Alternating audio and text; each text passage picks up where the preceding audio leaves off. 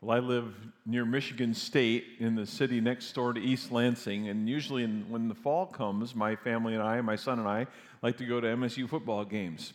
Just about every day when they play on a Saturday, whether it's 90 degrees in August or 6 degrees in November, the PA system announcer will say, "It's a beautiful day for football." We could be sitting there in the snow or the sleet, and everybody in this stadium agrees with him and says it together. It's a beautiful day for football. Well, today, it's a beautiful day for church, and I'm glad to be able to share with you as we wrap up this series called Love Handles. I had the privilege of doing the ceremony for my son and his fiancée, Taylor, 3 weekends ago.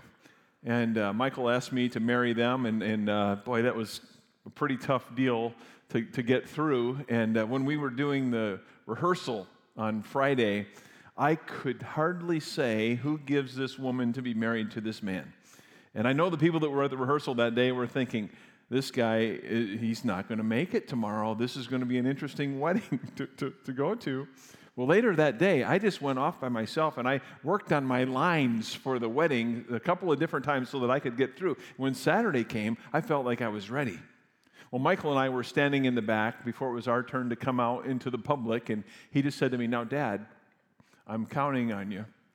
Now, if you get choked up, I'll get choked up, but if you don't get choked up, I won't get choked up, so it's all on you."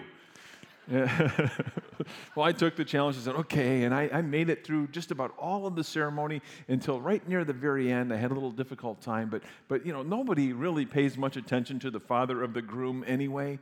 So we made it through, and Michael and Taylor are now married. A couple weeks before their wedding, my wife and the mother of the bride were getting together to plan out the seating arrangements for the reception. Now, you would think it would be a no-brainer to figure out where to put 140 people at different tables at a reception. But as they were having more dialogue, they found out that certain people don't necessarily get along with other people, and they needed to be spaced out accordingly. It was kind of challenging, and they had to accommodate all the relationship dynamics that were taking place with the 140 people that came to the wedding.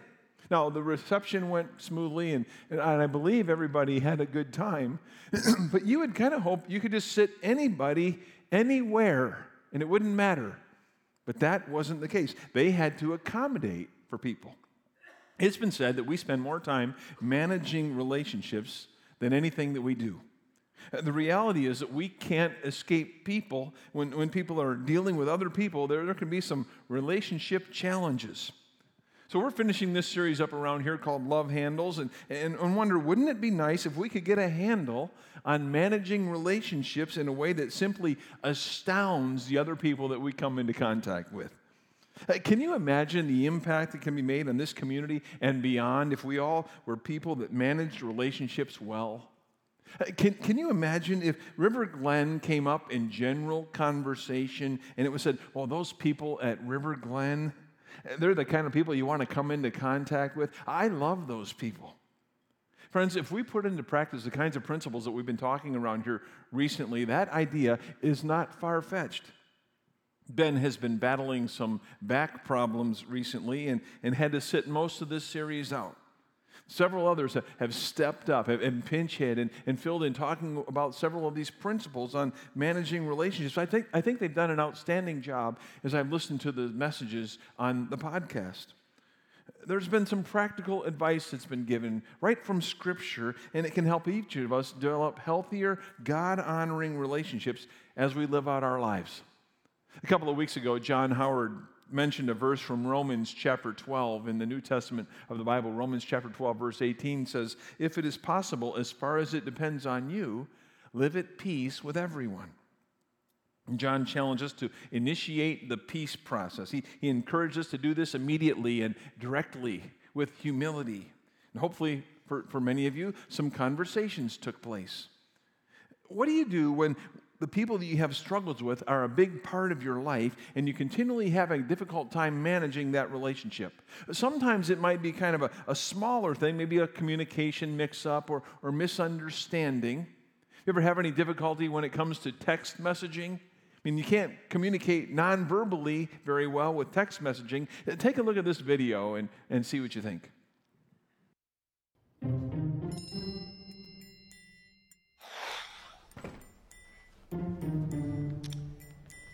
Just got to the hotel. Miss you. Aw, miss you too. Wish I could kiss you goodnight. Me too, but you're so far. Fat. No. Seriously? No. Not that far. Not again. No. When you get home, No. you're gonna get it. It's him. Oh my gosh, what do you say? Hey. Punctuation? No. Emoticons? No. You have to say something quick. What do I say? Say, hey.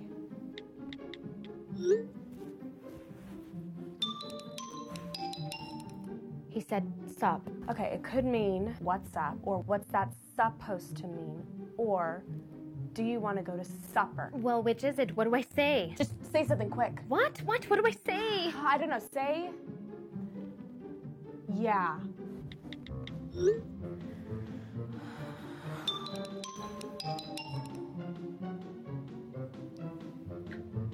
I think you just brought your relationship to the next level. Hey, babe. Sorry about our fight earlier. I love you. Aw, wow, that's real nice. Well, that's real nice. Ouch. You know what I mean? Look, I'm at the coffee shop getting a latte. Do you want one? Send. Aw, that's sweet. Whatever. I don't really care. Whatever. I don't care. Jeez, she's still really mad. Sorry. Babe, if I said something to hurt you, I'm sorry. Hey, could I see you in the office for a minute? Sure, just 1 second. Okay, great. I have to leave. And I will always love you. I have to leave. Hi, how can I help you? I'll have one latte, because my wife just left me, and cake pop. The joys of technology, right? Maybe that resonates with you with one of those three different vignettes. Sometimes relationship challenges are from smaller breakdowns, and you can clarify that you didn't really mean it that way. But other times it's bigger and it's deeper. How do we go on when the tension seems to continue? What do you do when there's someone that's draining the life out of you and they're not going anywhere? They're around a lot. They may have even come to the conclusion that you are the ultimate fixer and you're a bad person if you don't fix their problems. They almost lean on you as if you're their personal genie and you're to be there whenever they beckon. They don't have any money, but they expect you to take care of their financial problems and say, do your magic with my finances. They don't have a job, maybe they don't have much of a work ethic, and they expect you to provide for them. They expect miracles when it comes to their career from you. Maybe they have the kind of personality that seems to run everybody else off, but they expect you to stay and deal with it.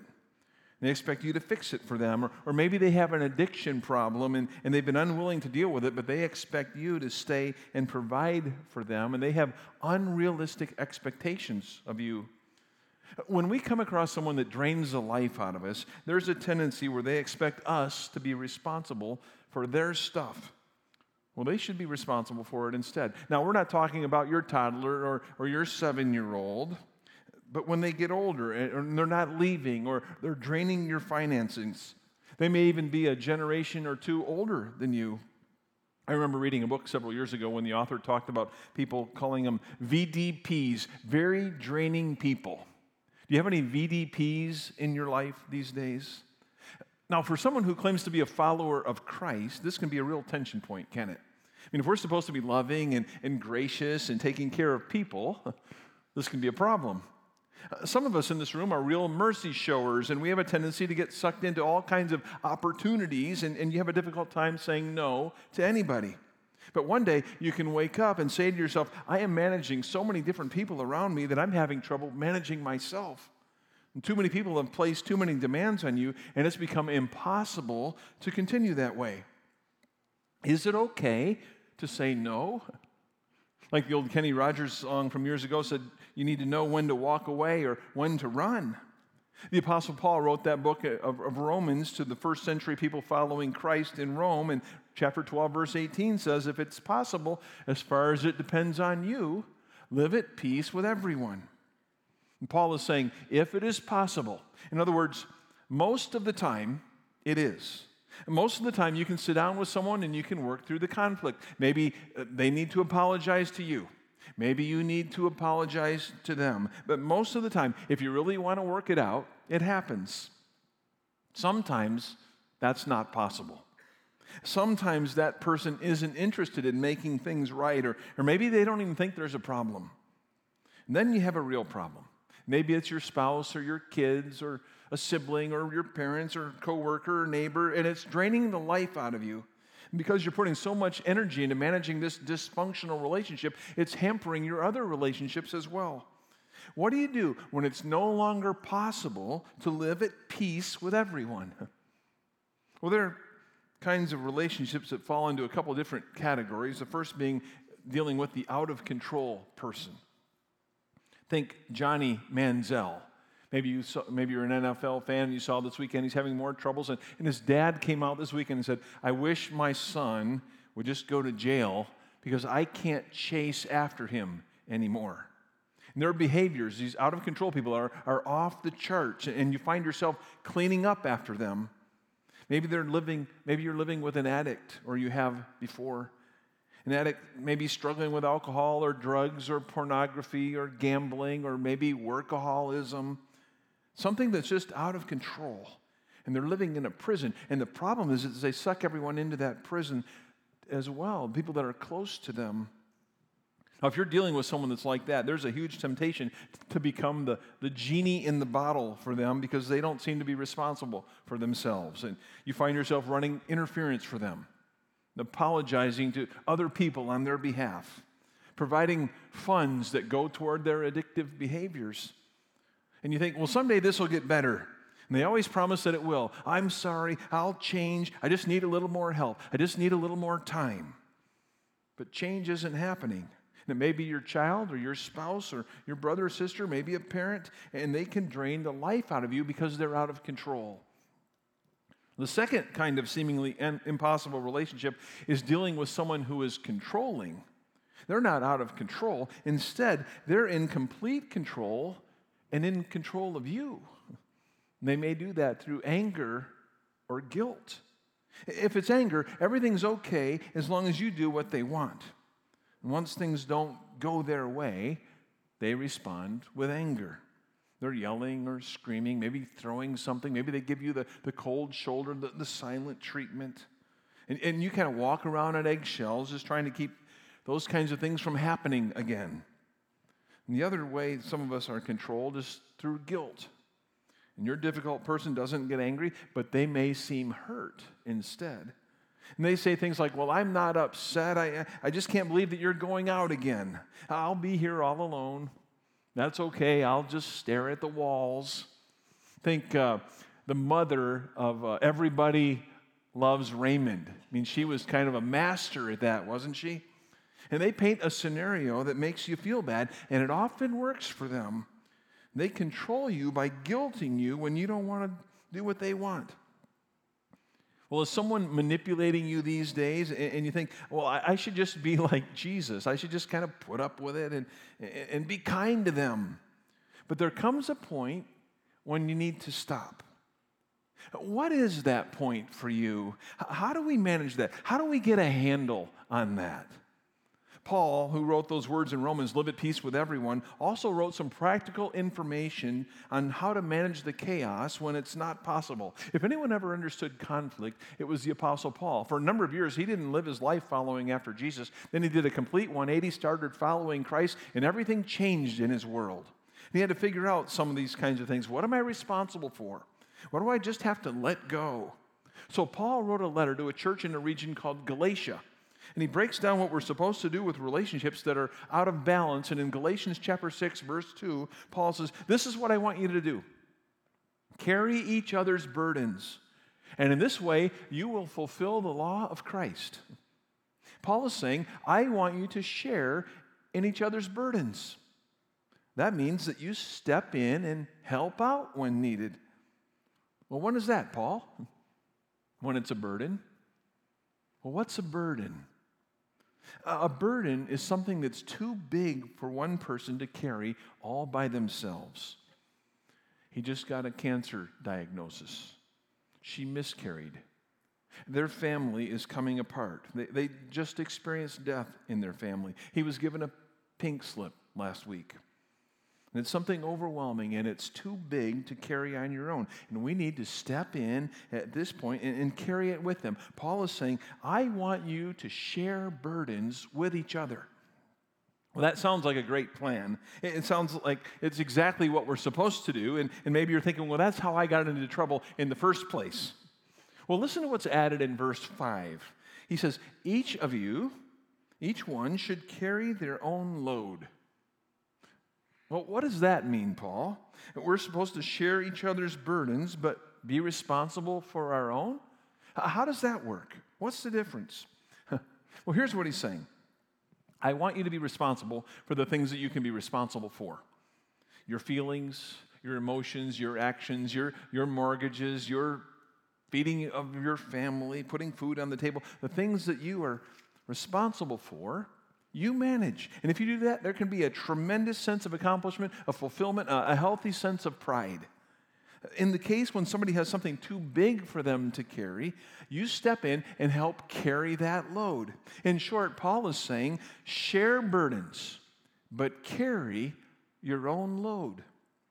Now, here's what that looks like. A burden is like a boulder. It's too big for one person to carry on their own. It's a cancer diagnosis. It's finding out that your husband is leaving you. It's the loss of a child. It's personal bankruptcy. It's when the pain is too great to carry on your own. So step in and help carry that load, but carry your own stuff as well. Your own stuff? Yeah, your own stuff. That's like a backpack. That's your own feelings. Those are your own responsibilities, your own finances. I mean, you take care of that, and you carry that yourself, and then you step in and you help others when they need it. Now, here's the danger. And just to let you know, I'm speaking to myself here as well, friends. And many of us, we're just too busy carrying multiple backpacks. And when we do, we're too busy to help someone who has that boulder arise in their life. And maybe you're managing your own hurts, your own hang-ups, your own habits, and you're managing your spouses or your kids or your parents, your friends as well. And it makes it so difficult to help somebody else out because you're carrying too many backpacks at one time. When a friend calls and says, "Can you come with me to my chemo appointment?" Do you have the time or the capacity? The challenge is to determine what is a boulder and what is a backpack. If you really want to get a handle on managing relationships in a healthier way, help out with the boulders and carry your own backpack. Help out with the boulders and carry your own backpack. Now, there's a word that's become quite popular in our society, in our culture these days, and it's a popular word to talk about, pretty difficult to implement, though, and it's another word that starts with the letter B. It's not boulder, and it's not backpack, but it's that word boundary. Boundary. If we want to have healthy relationships, then we have to have healthy boundaries, and a boundary is simply a property line. A property line says, this is mine, and that's yours. I'll be responsible for mine, you be responsible for yours. It can be a little bit like the grass in my yard. Now, I have a sprinkler system in my yard, and I try to run the water enough to keep the grass relatively green. It's been a little more challenging this summer, but hopefully the rain will come on the other side of Lake Michigan as well this weekend. But let's say that my neighbor has a watering system too, and he doesn't really care too much about that. He shuts everything off. He doesn't water at all. His yard goes totally brown, gets kind of burned up, and I get a beautiful view of his brown, burned up landscaping. And what if I set all of my sprinklers to water his lawn instead of my own? And pretty soon his yard is green and my yard is dying. He's irresponsible and happy, hasn't had to pay an extra dime for the water, and I'm responsible but unhappy. No, the deal is that he has a property line and manages his, and I have a property line and manage mine. Is there someone in your life right now where a conversation is needed where it says, I'm going to own what's mine, but you need to own what's yours too? It's not an easy thing to do, is it? If we want to have relationships, though, that flourish, where we can make a difference, it's probably a conversation that needs to take place. It's not meant to hurt them or scold them or belittle them. It's meant to help them because you love them. The goal is for something good to happen out of this. And friends, I firmly believe that this can happen. Let me tell you a success story that I've experienced personally by being willing to go this direction. Now, I have lots of failure stories that I have shared with you over the years as well, but this is a success story that I think relates to what we're talking about today, and it may help you understand what can be. My daughter, Elena, graduated from college a couple of years ago, and she was living at home while she attended college. And she stayed living at home once she graduated. She got a job that was pretty much full-time hours. It didn't pay great, but she had more money than expenses. And we decided a few months into this that it really wasn't working out very well. So we had a conversation asking her to up her responsibilities in our home, and that didn't change very much. So a short time later, my wife Shelley and I, we sat down with our daughter, and I said something like, Elena, you have graduated from college now, and you worked so hard to do that. We are so proud of you. That's tremendous. Way to go. And we're so glad you have this job that's nearly full-time in hours. That's a good thing, and you're a hard worker. Way to go. We are so proud of you there, too. But Mom and I believe that the next step for you in your own personal growth and development is for you to get your own place. And we think that you'll do just fine in your own place. So I want to give you some time to start looking, and we'll give you 3 months, 90 days to figure that out. Well, she looked at me. She didn't say a word. She didn't look angry. She didn't look happy. She just had a blank look, kind of like she was in shock that day. And I don't know what was going on, but a short while later, she went to her room for the rest of the evening and didn't speak at all until the next day. And she came up to me and she said, now, Dad, remind me, when are you kicking me out again? I said, we're not kicking you out. We're helping you develop a plan for your personal growth and development. But if you're looking for a timeline, it's 90 days. You have 3 months. So you can imagine the first 60 days, first 2 months, she didn't lift a finger looking for a place. Finally, when the 3rd month came, she started looking, and she realized it wasn't going to work exactly, so she came to me and said, Dad, could I get a 30-day extension? And I said, well, you can have the extension as long as you keep moving forward so that this works out. And guess what? She eventually worked it out. She did it. She found a small studio apartment. She moved into it just a few miles down the road from our place. We helped her get all situated. A couple months later, she said, I feel so much more like an adult now. She signed her own lease. She signed up to pay for her own utilities, and it was a healthy thing for her. Gave her more confidence, and it helped our relationship move in the right direction as well. The bottom line is that we set a boundary in love so that she could win. And as difficult as that seemed, we're so thankful that the relationship improved. And to be honest, like many other stages in raising kids, this was a difficult stage to navigate. But in hindsight, we're glad we did it. And I think she is too. Friends, boundaries are not walls. Scripture doesn't say to be walled off from one another. The reality is, if we can get a handle on this, can you imagine the kind of relationship improvement that you can experience? Can you imagine the kind of church that River Glen can become if we can all up our game when it comes to handling relationships? God will be honored in the process. Now, I don't know what kind of a grade you might have given yourself on the front end of this series as we began Love Handles. Maybe you were already making a solid B, and a few adjustments in your relationship management would put you on the dean's list. Good for you. But maybe you've been trending the other way recently, though, and your relational GPA might have put you in the dean's office. Maybe you were at the low C range or sliding into the D range, and it has been difficult just trying to stay afloat. I'm hoping that there has been a message over the past few weeks that has been of some help to you and has provided some hope as well. We have given 5 weekend messages on managing relationships, and I wonder, sometimes you think, boy, there's so many principles for me to implement, it's just overwhelming. But can you think of one principle from these last 5 weeks that might be helpful, that resonates with you? And what I'm going to ask you to do is, as we review these principles, if one really resonates with you, I'd like to just ask you to stand, and I'll pray for you, and you can sit down, and then we'll talk about the next principle. But these 5 principles over the last 5 weeks, I think, can really be helpful for you. Mark White was here in the first week of this series to kick this series off. And Mark's the pastor at the Ridge Community Church. And Mark said that if you want to get a handle on managing the relationships in your life in the right way, it needs to start with you.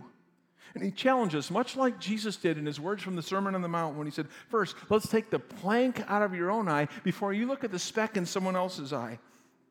And if we work on our own planks first, our relationships can change. Healthy people attract healthy people. Is that something that resonates with you, where you feel like, man, I just need to get my own stuff together first? And if that's you, would you stand so that I can pray for you, and we just declare before God, God, we need some help in getting the foundational principles taken care of first. Let me pray for you. Father, some of us in this room realize that if we want to have a healthy relationship with others, we need to work on some of our own things first. So I pray that you give us the wisdom to identify those, and then the courage to step out and make some changes. Thank you for the challenges from Jesus as we seek to honor you in the process. And it's in his name we pray. Amen. You may be seated.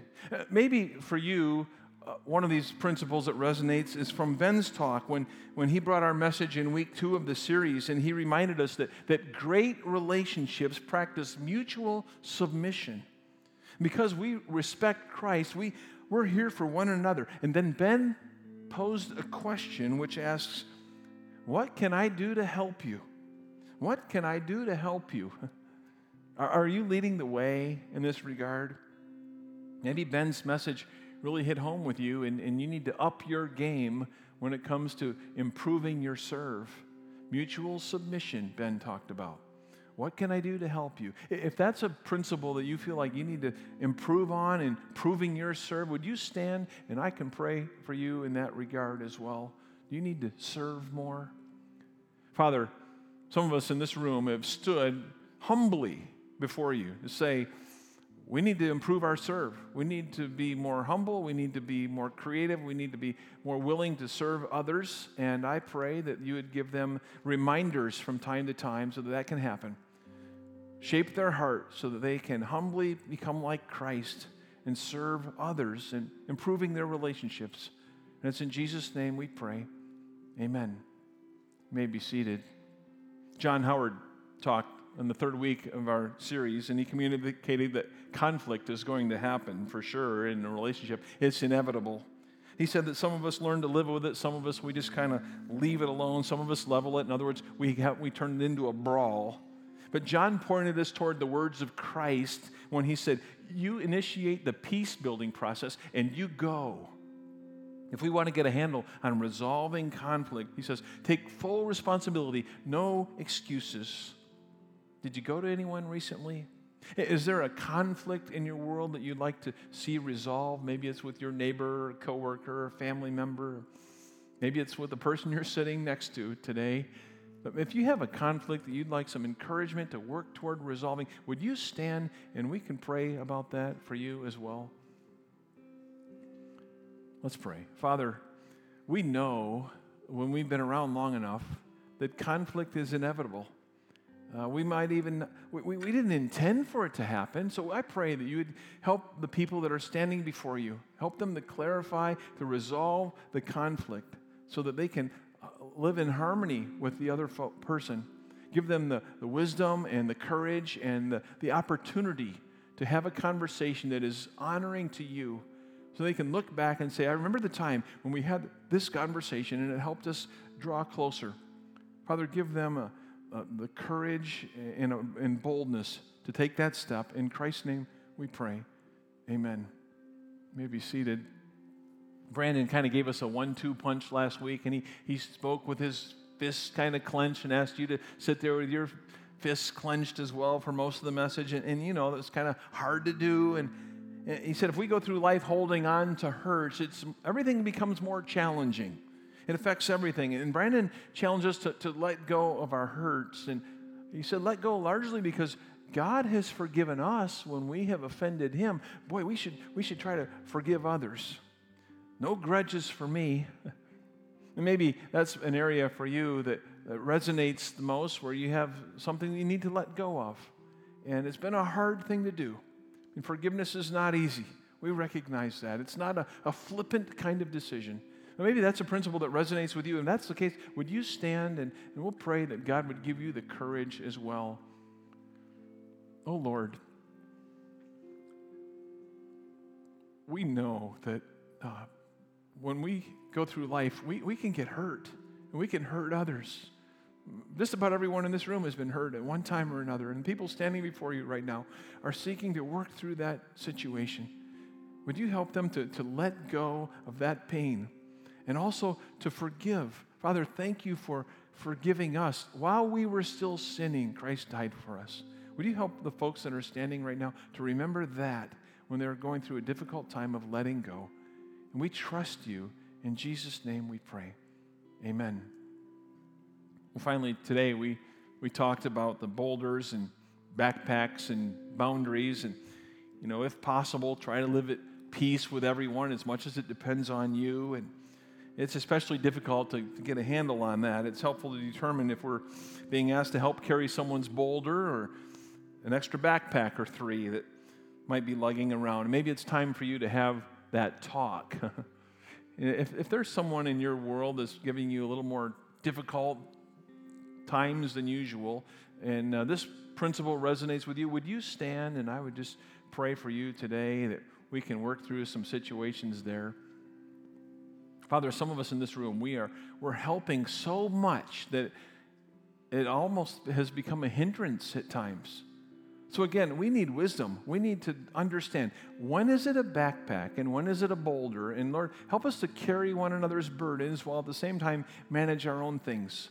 Thank you for the people in this room who are standing right now that recognize they have a situation in their life that needs to be addressed. So I pray that you would give them the right words, the right tone, that they can speak truth in love and see some progress being made. We trust you with this as well, and we commit it to you. In Jesus' name we pray. Amen. You may be seated.